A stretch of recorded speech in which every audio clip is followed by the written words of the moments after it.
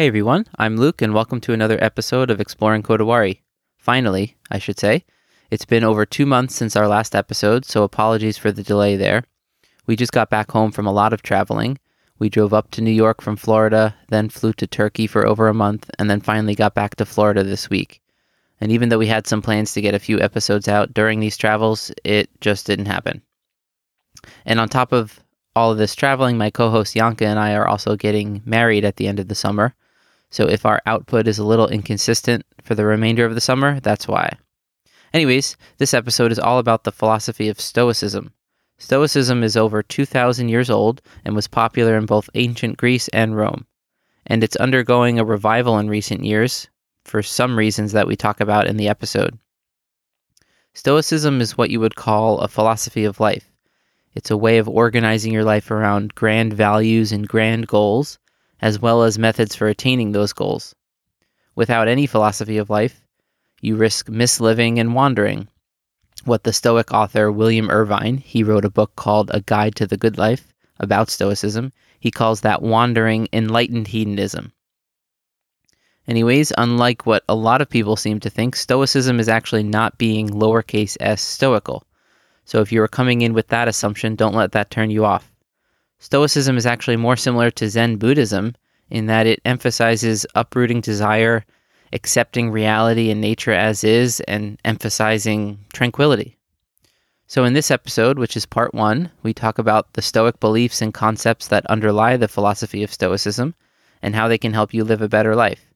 And in part 2, coming out a few days after this, we go into the specific Stoic techniques. They have very simple and short techniques that you can practice to help you achieve these states of mind. We go into those techniques in detail. They help you achieve gratitude, joy, and tranquility in life. If you already have a background understanding of Stoicism, you might skip directly to part 2. But anyways, thanks for listening and enjoy this episode on Stoicism as a philosophy of life. Okay, it's going again.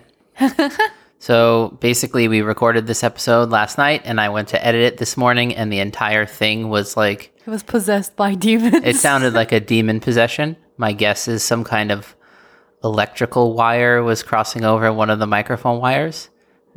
Since we were traveling, we're using these clip-on mics that go directly into my iPhone. So if our audio quality sounds a little bit different for this episode, that's what's going on. But yeah, there was no fixing it. There was no amount of post-production that could have fixed it. So we're going to pretend like we didn't talk last night and talk again about the philosophy of life called Stoicism. Great. And if it comes out a little bit awkward, it's because we literally just had this conversation. All right, so let's dive in. I feel like this is like the depressed version of the Stoicism one. Yeah, I would say so. We're a little bit... It feels like the Groundhog Day. We're just doing it again. See, we should have gotten blacked out drunk and then we wouldn't have remembered what we said. Yeah. Or should we do that now? I remember too well. I don't know if we're going to be able to catch up. I'm hitting record on a backup thing over here just in case. I don't think we can catch up in time and get blacked out drunk enough to do this, so let's try it. Here we go. So have you heard of Stoicism before? It sounds so stupid. We just did what is Stoicism? All right, I'm going to have to adjust my questions that I wrote in my notes to you since I just asked them. I think most people have heard of Stoicism. I would say so. They certainly have probably heard the word stoic or stoical. Is stoical a word? Yeah. Like lowercase s, to be stoic, right? To be a stoic is to be, strong and immune to emotion and not show emotion, right? There was that misconception we talked about yesterday. I remember, I learned it in philosophy class in college, and then that was my take on it. I don't know how it was represented to me, but it was more like I was thinking it's cold, whatever. Cold, yeah. And to be clear, I think the modern word stoic has roots that trace back to Stoicism. The word Stoicism itself comes from I think the Greek word is stoa, which means porch. It was like the porch in Athens where the founder of Stoicism, Zeno of Citium, was giving his lectures. So it started in ancient Greece. It's like a Hellenistic philosophy, something like 300 BC. From there, it kind of passed down through different students of Zeno. Chrysippus was one. Other Greek kind of names that are in my mind that I don't even want to attempt to say. But eventually it found its way to Rome. Yeah. Like a lot of philosophies. Mm-hmm. And Rome sort of took on a different flavor in Rome it took on a different flavor. So Roman Stoicism is probably the more well-known version of Stoicism that people have probably heard through pop culture references like Marcus Aurelius quotes or Seneca quotes. Yeah, they really integrated into their lifestyle, you would say? Or I would say that they made it more practical and like a way of life. Gregory Hayes, who wrote the translation for the version of Marcus Aurelius's Meditations that I read, he said that Stoicism for upper class Romans became their religion. Remember, this is before even Christianity, right? Yeah. Or rather, Christianity was some weird cult that wasn't like a worldwide religion like it was, right? True, yeah. So, yeah, I think in ancient Greece, Stoicism was like many of the ancient philosophies. They attempted to make this all-encompassing philosophy of life, something that made sense of the world and how you should act in it. Mm-hmm. So the Greek Stoics talked a lot about logic and physics and understanding the world and matter and how our senses take in data and all of this. And it's not like Roman Stoicism ignored that, but it was a little bit more practical and just stuck more with like how you should live your life, right? Mm-hmm. So in the intro to Meditations, Gregory Hayes writes this little paragraph, which I think is a perfect summary of why you need a philosophy of life. And he says these are the problems that Stoicism was trying to solve. Quote, "The questions that Meditations tries to answer are primarily metaphysical and ethical ones. Why are we here? How should we live our lives? How can we ensure that what we do is right? How can we protect ourselves against the stresses and pressures of daily life? How should we deal with the pain and misfortune? How can we live with the knowledge that someday we will no longer exist?" Especially that last one, I would say, is what every philosophy of life, and including religions, that's the ultimate question. The ultimate. I would say so, yeah. And the Stoics had a very great answer to that, which was like, of course, just follow your path in life wherever, including death. Yeah. It's very similar to Buddhism in the sense that over and over, the Stoic writers talk about change. Everything is changing. Mm-hmm. If it doesn't hurt a rock to change into a different rock over time, it shouldn't hurt you, right? Yeah. So again, it's not the Stoic, lowercase s Stoic in the modern sense of just ignoring pain and being immune to it. It's more going into your psychology and realizing how else could it be? Everything is always changing, including you, which means you die someday, right? Mm-hmm. So I think it's misconstrued as like ignore the emotion of challenging emotion of that you're going to die, or that everyone you know is going to die, or other tragedies in life. But it's more like just think about it. Yeah, that's like think through it. Yeah. And what else? What other conclusion could you come to? That's right? True. Yeah. So just a little general defining of a philosophy of life. How would you define a philosophy of life? This should be an easier question that since you just answered it last night. I'm having the biggest deja vu. I gave an example of Loki, and I'm going to do that again. I actually don't remember your Loki example. Are you serious? Okay. So I was saying, Loki kept saying, we're watching a lot of Disney Plus. Loki kept saying his glorious purpose, like, and he was like in search of the glorious purpose. And then it's to be clear, you're not saying your philosophy of life is the same as Loki's glorious purpose. No, not mine. I'm just saying a general philosophy of life is like one of them, at least. Like maybe there are other branches of it, but main one is like finding your glorious purpose, quote unquote, I would say. Yeah. Finding like a goal, a mission, something. I would agree with that. Yeah. I think a big part of a philosophy of life is having a grand goal of living. That's what the William Irvine wrote a book sort of like summarizing Stoicism and exporting it into more modern terms so that some ordinary person like me in the 21st century can more easily import Stoicism into my life. He wrote it just for me. So he talks about a grand goal of living being the goal that you would never sacrifice for some other goal. So it's fine to have multiple goals in life, right? Short term, long term, medium term, whatever. But when two goals compete, when two goals are arguing against each other, which one are you going to pick, right? Yeah. So the grand goal is the one that is never sacrificed for accomplishing another goal, right? So obviously you want to be very careful about setting such a grand goal. If you set one like Loki does, you'll end up murdering a bunch of people, right? I would say so. Also, having a grand goal, it's not quite the same as saying, what do you want in life? Like, I want a house, I want a family, it's asking something deeper, like, what do you want? How do you want to live your life? Yeah. It's not saying, what do you want to like extract? You want a car or like, yeah. It's not like that. I think it's more, how do you want to live, not what do you want out of your living, right? Yeah. And he says this nice quote about why people tend to not have a grand goal in living or not even really think about it. He says, quote, "Our culture doesn't encourage people to think about such things. Indeed, it provides them with an endless stream of distractions so they won't ever have to. But a grand goal in living is the first component of a philosophy of life.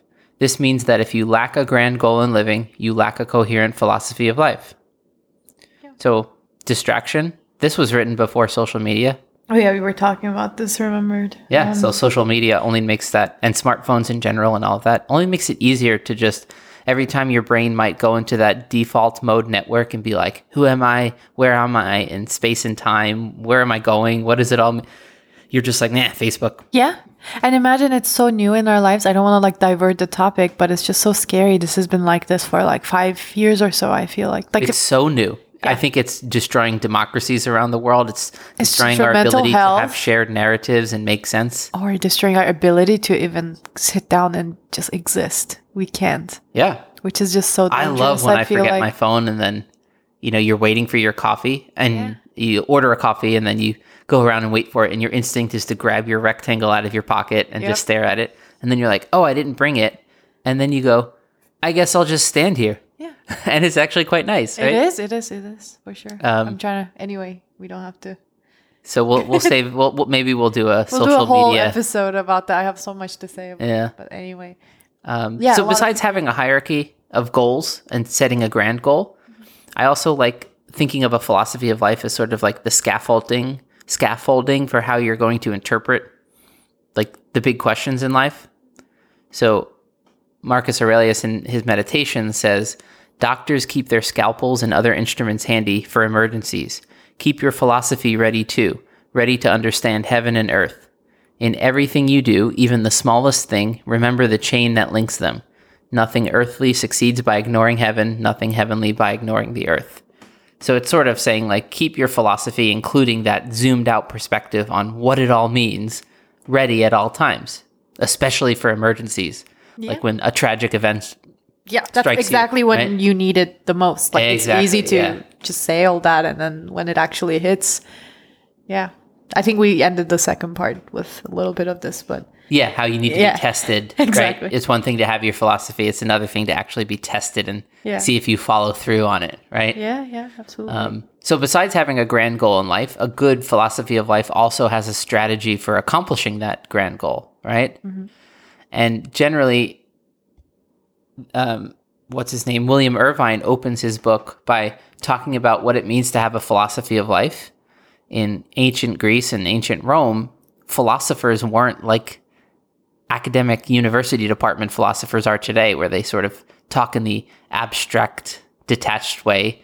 It's not clear that a university philosopher will actually be living what he's preaching, right? Yeah. But these ancient philosophers came up with these philosophies of life and then open schools to teach students, right? So he says if you don't have a philosophy of life,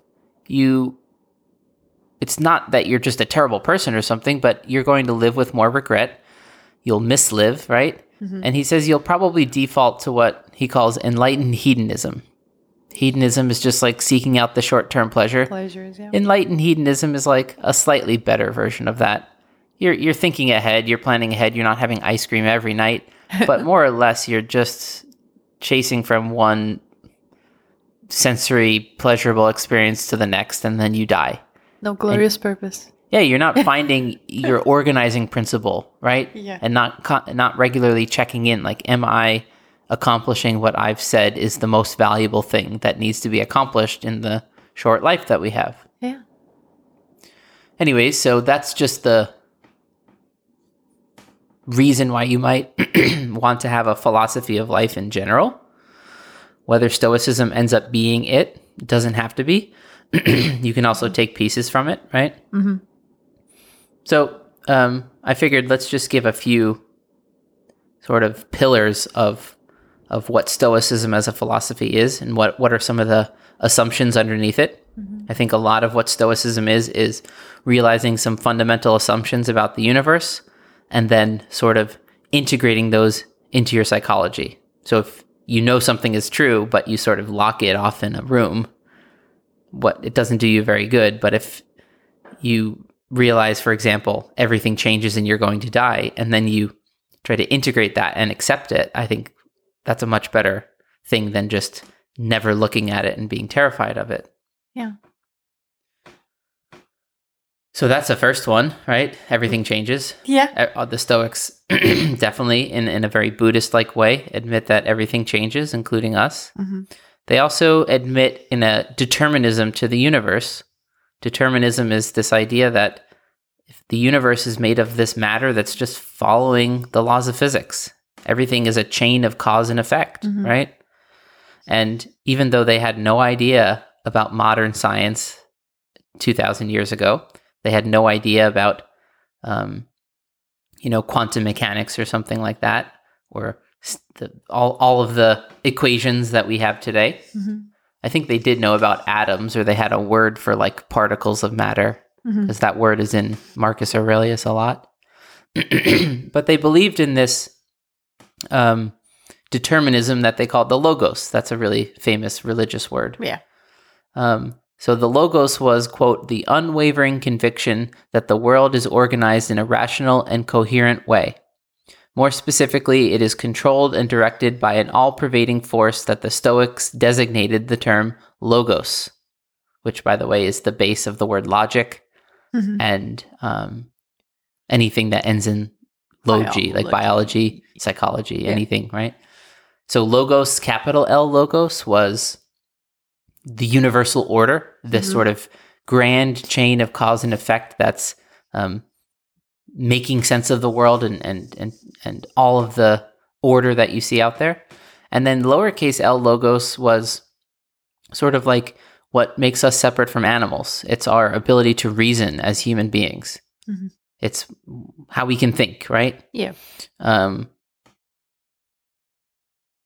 think the determinism of Stoicism is pretty scientific. It's just saying the world is doing what it's doing, right? Yeah. Like since the beginning of like it's been doing what it's doing when you think of it like. Yeah. I mean, some people might Bang, think I can stars. concentrate and make something happen in the world. And I think thinking that might be good. But if you talk to a physicist at the end of the day, they're going to say things are just happening, right? Yeah. If you had all the information that exists, for example, you would know exactly every moment what's going to happen in the future. There's no way to calculate it, right? We can't even calculate where a hurricane's going to hit land perfectly. We're often very wrong, right? Yeah. The models have limited data and limited predictive power. But if you could calculate every single data point infinitely, right, or as close to that as possible, you could know exactly what's going to happen, 10,000 years into the future. Yeah. This is what determinism is. And one problem of determinism is, where's your free will? right? So the Stoics got around this in the same way I think it's just healthy psychologically to get around it, which is you don't have free will over what happens to you and all the things in the external world, but you do have free will internally. How you react to certain things on how you think about it. By the way, sometime around here in our first recording, you gave like a little disclaimer, if you remember it correctly.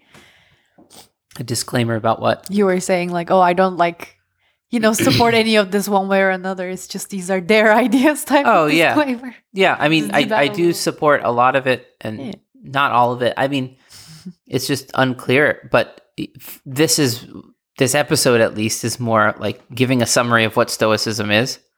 And I guess for the sake of humility, like I really don't know what I think about free will. I used to think we don't have it, but then as of late, maybe the past year or so, I've come to think of it more like maybe the definition of free will isn't whether ultimately in a zoomed out physics way do we have it, because our brains are made of the same matter that is predictable by the laws of physics, right? But maybe the belief that you have free will is free will. It's, in other words, it's an emergent thing. Something that you just like consciousness is, right? Very interesting. Okay. From the outside, I can't show you that you have consciousness, right? Yeah. So if you believe it is there. If you name it, it's your subjective experience of experience, right? Yeah. So maybe free will is just the subjective experience of feeling like as if you have control over your internal framing of things and your choices and whatnot. So the Stoics define free will as, quote, a voluntary accommodation to what is in any case inevitable. So it's sort of like what's going to happen to you is inevitable. It's was always going to happen. Your free will is whether you voluntarily accept this or not. Or it's going to happen regardless. Yeah. It totally is. Yeah. And this guy, Gregory Hayes, in writing the intro for Marcus Aurelius, gave this example. According to this theory, man is like a dog tied to a moving wagon. If the dog refuses to run along with the wagon, he will be dragged by it. Yet the choice remains his, to run or be dragged. In the same way, humans are responsible for their choices and actions, even though these have been anticipated by the Logos and form part of its plan. Even actions which appear to be, and indeed are, immoral or unjust advance the overall design, which taken as a whole is harmonious and good. They too are governed by the Logos. So there's, in this last part there, was the second big assumption of underlying Stoicism, which is that the Logos exists and it's good, right? Yeah.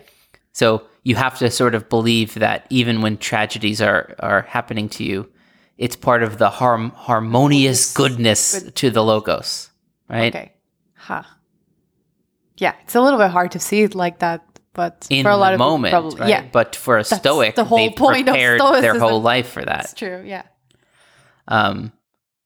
And again, it's sort of like realizing that everything changes, including you, and you're going to die. It's like easy to say, harder to integrate into the far-reaching corners of your brain, right? Yeah. And your subconscious and whatnot.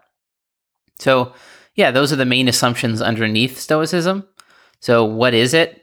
Like as a definition, it's not a way to get happiness. It's also not a way to, be strong necessarily, right? More zoomed out, Stoicism is trying to teach you to reframe your experience of the world in a better way. If that involves being stoical sometimes, that's fine, but it's not that Stoicism's goal is being stoical, as you might think by the name, right? Yeah. It's not pretending you don't have emotions or rejecting them or ignoring them. It's more reframing them and practicing specific techniques so that negative emotions don't come up as often. So it's teaching you to let go of negative emotions, to figure out why they come up and have them not come up as much.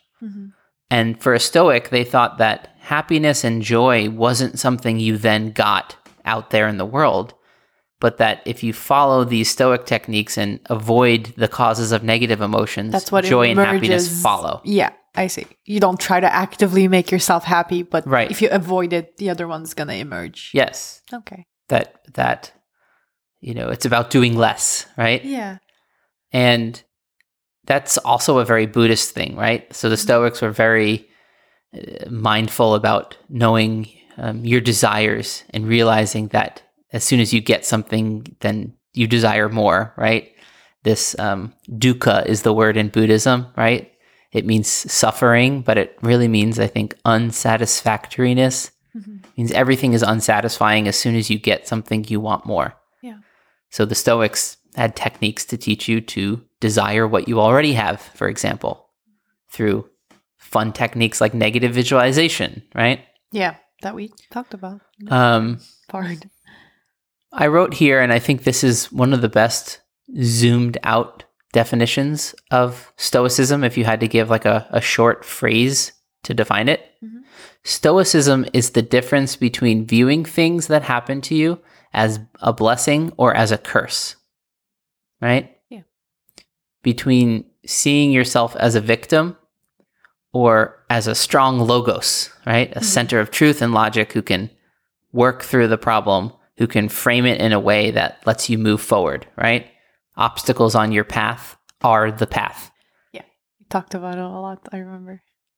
So can you say something to what you've seen, maybe especially coming from a different culture? You came here like 6-7 years ago, about the way like the opposite of that seems to be pervasive in society, like seeing things happening to you as curses, as you being the victim of something, that kind of mindset. Yeah. Especially, I mean, I don't know if it's a new thing in this culture because I haven't experienced any of the culture 6 years before this, but there's a lot of victim mentality going on. I feel like here people are just always thinking like things are happening to them and therefore reacting a certain way. Mm-hmm. And then, I don't know, like maybe culturally we would do that like for a while, but you always are like, get up, okay, what's the plan now? Like, what am I going to do next? Do that for a few days and then yeah, move exactly. on. Then move on kind of thing. And here, like, I think maybe a little bit too much. People just want like special accommodation for their thing without like actually finding. It might even feel good for a very brief time for someone to treat you like a victim. Yeah. Which is why maybe part of you wants to, right? Yeah. But it's not a long-term strategy for any kind of well-being or happiness or something like that, right? I don't think so.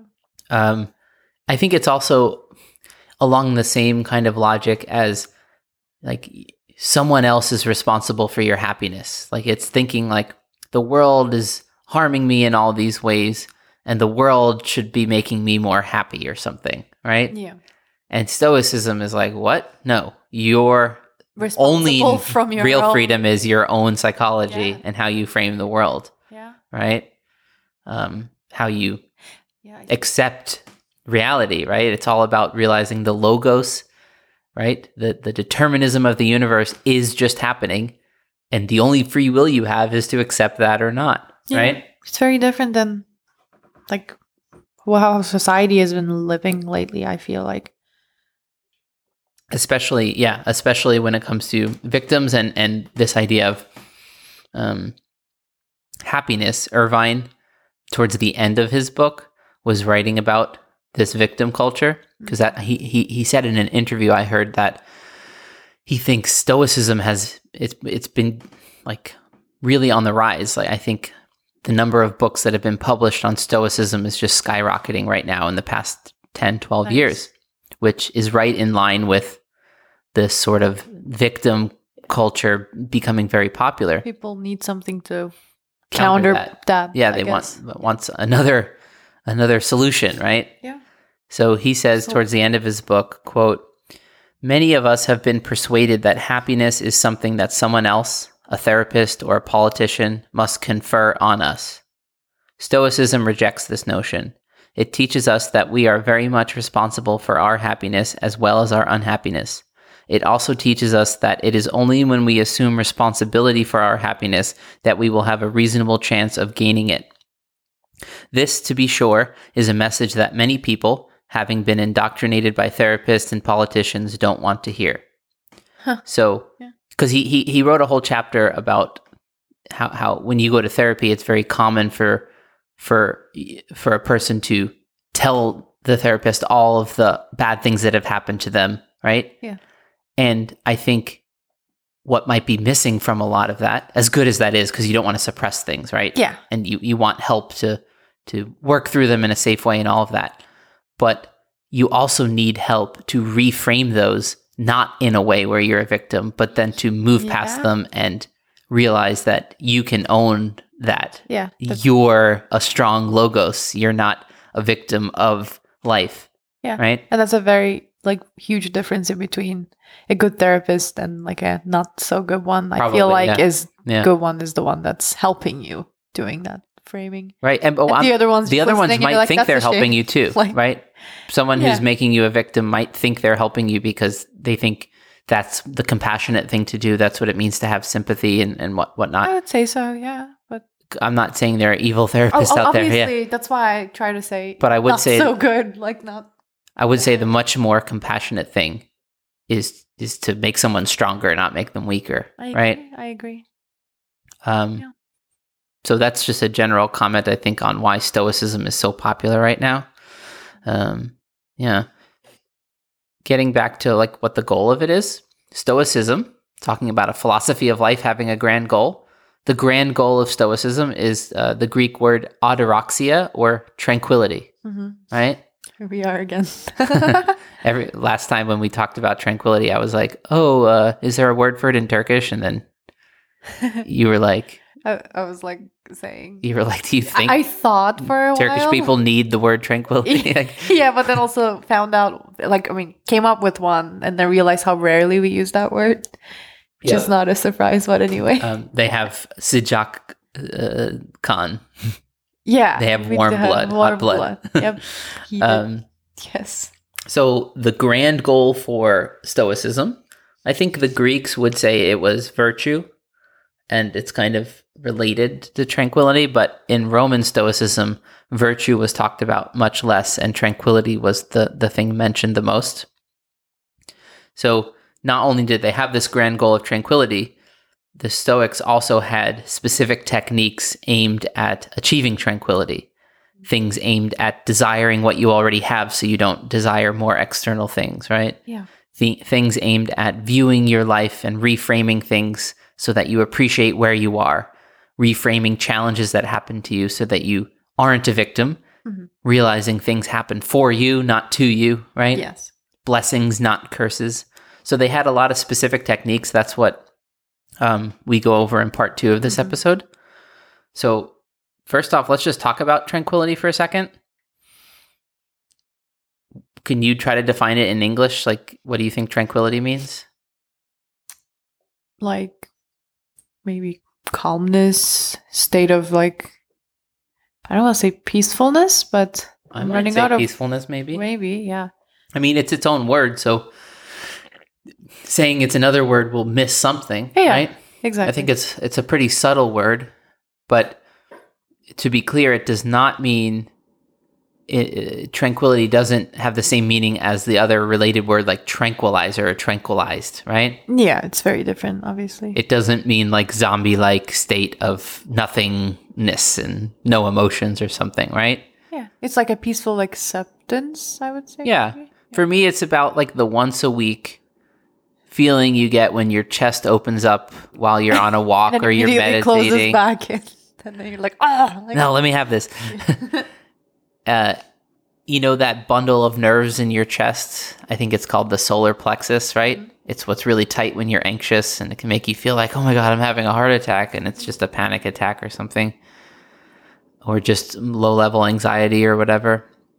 But I think tranquility really hits you when that bundle of nerves opens up and you feel your chest open up, and it's just like, and it's just like this wave of seeing the world very clearly and accepting reality, right? Mm-hmm. It's sort of like the clouds clear and you see very, I guess the word would be vipassana, right? Yeah. That you have the insight into the true nature of the world, and you're not deluded by all these thoughts and desires and whatnot. So it's very related to Buddhism, I think. And I think tranquility is also the goal in Buddhism, right? That's true. I would say so. The cool part about Stoicism is you don't have to like meditate every day and go to a cave to achieve it. You just have to do these thought experiments once in a while. Think differently. Yeah, exactly. On the spot. So I think tranquility is more like finding a place in your mind and a frame in your mind that can contain the entire range of emotional experiences, right? It's just a way to contain all of life and seeing the logos and the cause and effect that links it all, right? It's seeing that challenges that happen to you and obstacles are the path. That is what life is. Life is not a path that unfortunately has obstacles. The obstacles are the path. That's what life is, right? Yes. Yeah. And I think tranquility is the peaceful acceptance of that, something like that. Yeah, very nice. Marcus Aurelius talked about tranquility as a kind of harmony with nature and with yourself. I think that's a big part of tranquility too, is the same way you have to accept the logos of the world out there, you also have to accept, the internal environment of your own psychology, right? Yeah. Marcus Aurelius said, "Nowhere you can go is more peaceful than within." I like it. Exactly at this moment, I thought to myself, all of these schools, like religions, overlap a lot. I was just thinking like Sufism or something. Oh, yeah. Or I don't know. A lot of stuff probably in, again, Buddhism, as we said, but Bible and stuff. Probably. And I think a lot of the religions are all operating on the same hardware and software of our brain. We're just putting different labels on it. So, and what I was trying to say is like it's very cool to see human beings come to similar conclusions with different language and different frameworks, right? Yeah. I could think, a moment of tranquility has just visited me. If I'm a Stoic, if I'm a Christian, I could think the Holy Spirit just touched me, right? If I'm a Buddhist, I might think, I just had a taste of enlightenment for a second, right? Yeah. All these different labels, I think, are gesturing at the same thing that because we're all humans, we have the same basic psychology. We even have the same basic psychology that Marcus Aurelius had 2,000 years ago, right? Yeah, very true. Marcus, like he's Marcus, my dude, Marcus. Yeah. My boy Marcus also said, "If you seek tranquility, do less," which that's cool. People don't do it less enough. Yeah, for sure. They do too much. I would say so. He says, "Because most of what we say and do is not essential. If you can eliminate it, you'll have more time and more tranquility. Ask yourself at every moment, is this necessary?" Oh, this is my favorite quote so far. I love it. Just for people talking and being annoying and all just that. Existing sometimes. Anyway.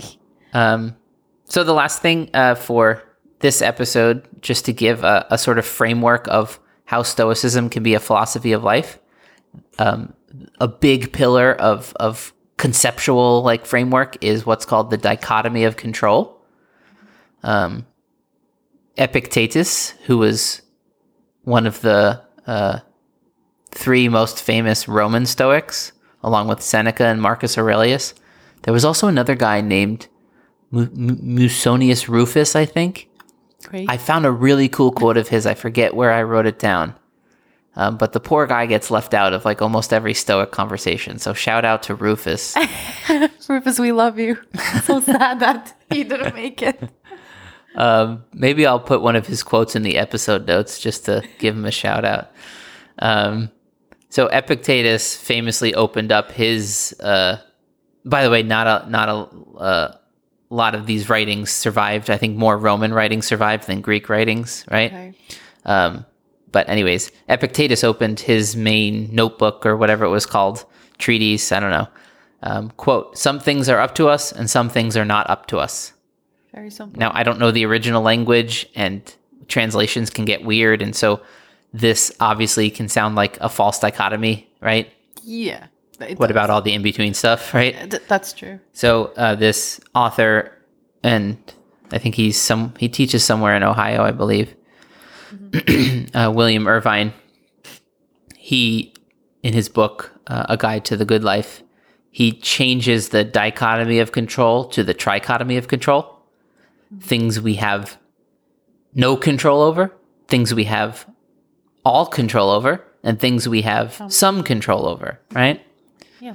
And he says, besides having complete control over our goals and values, Marcus points out that we have complete control over our character. We are, he says, the only ones who can stop ourselves from attaining goodness and integrity. We have it entirely within our power, for example, to prevent viciousness and cupidity from finding a home in our soul. Cupidity. Greediness. Greed, yeah. Yes, I remember. So it's the same theme that we already talked about with before, that we can control the only thing we have complete control over are internal things. Yeah. Or how we react to certain events. How we ultimately react, not maybe what our initial reaction is inside. Yeah. Like if a loud noise startles you, you can't control that initial reaction, but you can control whether you stay scared or think of it a certain way, right? Now, again, in modern psychology, a lot of people would tell you, or a neuroscientist would say, we don't have free will. We can't even control how this very sentence is going to come out of my mouth. You're just a meat robot who's also following the determinism of the universe. So I don't know, maybe the Stoics are wrong, but I would say that's a really interestingly weird way to live life if you don't think you can control things inside of yourself, right? Yeah. It's just, I think it's not a very good operating system to just live a good life. And a philosophy of life is all about making axioms and beliefs and truths in the world so that you can live a good life, right? Yeah. So you have complete control over internal things like your character, like keeping your soul clean, right? Having integrity. Yeah. You have some control over some external events. Like if you're playing a tennis match, you have some control over whether you win or not, right? Yeah. You have no control over whether the sun comes up or not, or whether, some war breaks out somewhere or something, right? You have limited control depending on the external thing. But the point is you always have more control over internal things, right? True. This is similar to the Christian serenity prayer. God, grant me the serenity to accept the things I cannot change, the courage to change the things I can, and the wisdom to know the difference, right? Porch F apartment wall. Yeah, that was when we moved into our old apartment. It was up on the wall.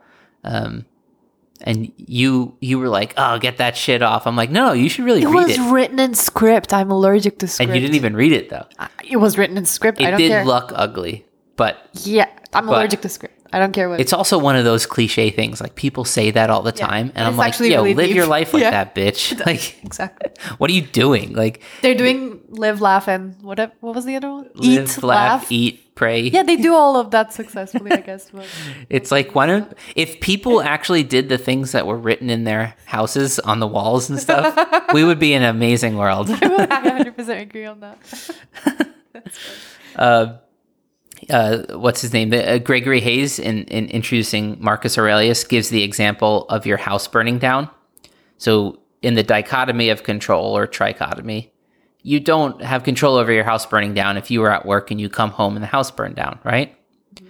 You don't even have control over that initial like fear reaction as you walk up to your house and see that it's burnt down.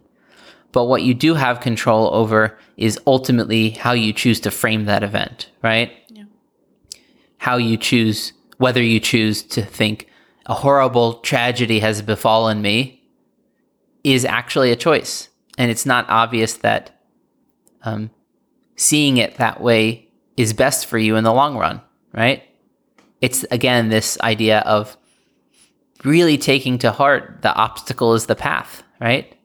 Yeah. Marcus Aurelius says, the impediment to action advances action.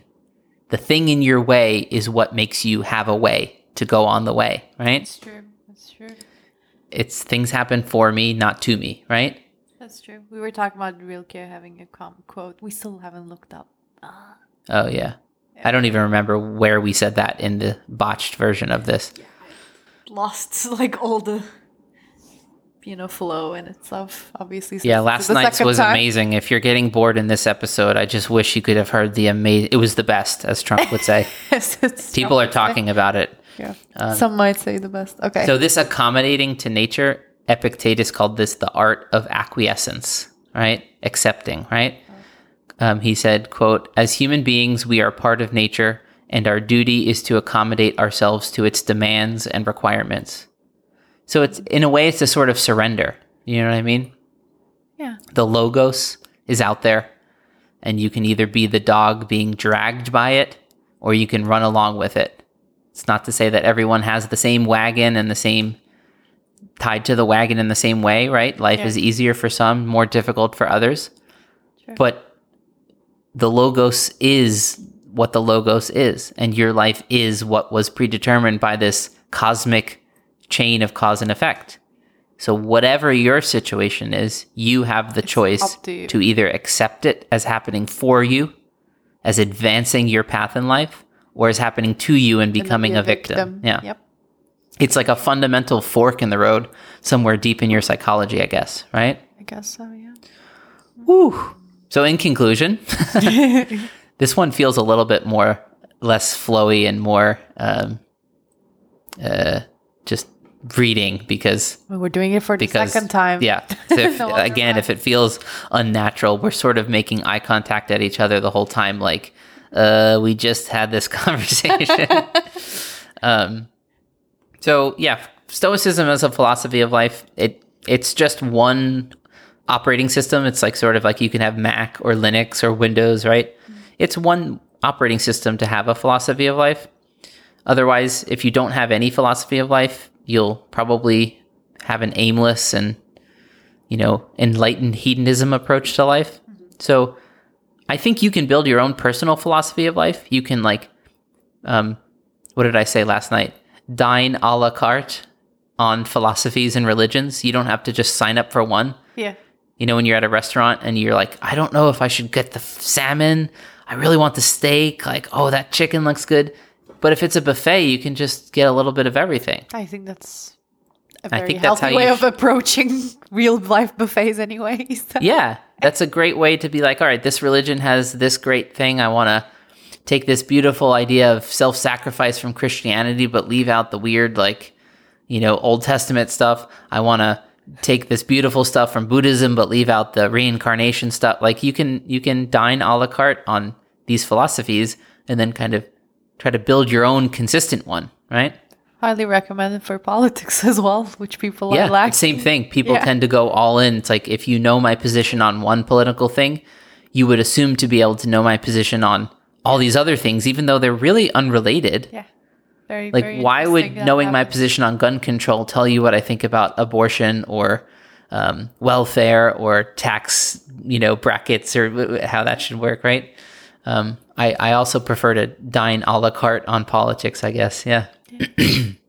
So, yeah, I would say you can check out the article I wrote. It'll be linked in the episode notes. It's sort of this, but just a little bit more fleshed out. It's more the Romanized version of Stoicism, which also has these spiritual exercises and techniques that you can practice to try to absorb Stoicism into your psychology. It's also like I love about how Marcus writes, and I've read him the most, but Stoicism is very selfless. It's saying all the time like how our nature is unselfish and we're here to serve other people, right? Yeah. To accommodate ourselves to nature so that we can be our best version of who we are in society, right? Yeah. They encouraged participation in society. It's not like you go figure all this stuff out and go live in a cave and become a monk or something, right? It's the biggest distinction from hedonism for sure. Yeah, yeah. Sort out your mind so that you can best participate in society kind of thing, right? Yeah. So and if everybody does this, they're happy, and then they're making each other happy. They're tranquil, right? Tranquil. They have tranquility. Yes. Happiness will probably visit them very often. Yes, very often. Right? Happy was, And that's true. Imagine how different the world would be if more people were actively seeking tranquility by implementing some of these techniques. And yeah, part 2, we go over the specific techniques. But I think I'll end this one with a short quote by Marcus. it's like journal entries. His book Meditations are like these little spiritual exercises or journal entries that he's writing to himself. Mm-hmm. And at one point, he asks himself the question, what is unique to the good man? And he answers it with, to welcome with affection what is sent by fate, not to stain or disturb the spirit within him with a mess of false beliefs. Instead, to preserve it faithfully by calmly obeying God. And by the way, he interchanged the word logos and God quite often. Interesting. Saying nothing untrue. Oh, and nature. So God, logos, and nature were sort of like synonyms. Thing? Yeah. Huh. By calmly obeying God, saying nothing untrue, doing nothing unjust. And if the others don't acknowledge it, this life lived with simplicity, humility, cheerfulness, he doesn't resent them for it and isn't deterred from following the road where it leads to the end of life. An end to be approached in purity, in serenity, in acceptance, in peaceful unity with what must be. I love that last ending to the sentence especially. Yeah. Peaceful unity with what must be.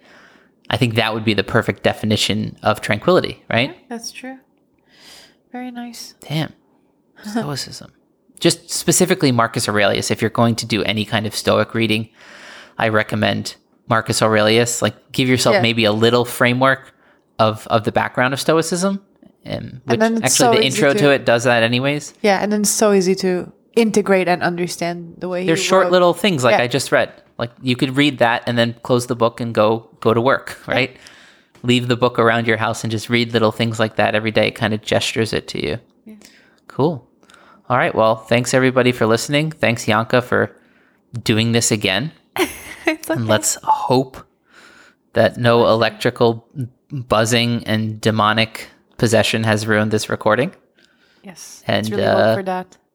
But if it happened, let's stay stoic. Yeah. It's okay. If it happens, that's the obstacle is the way. Yeah. And then, in part 2, we go over the specific techniques for, kind of sorting out some of the stuff in your mind.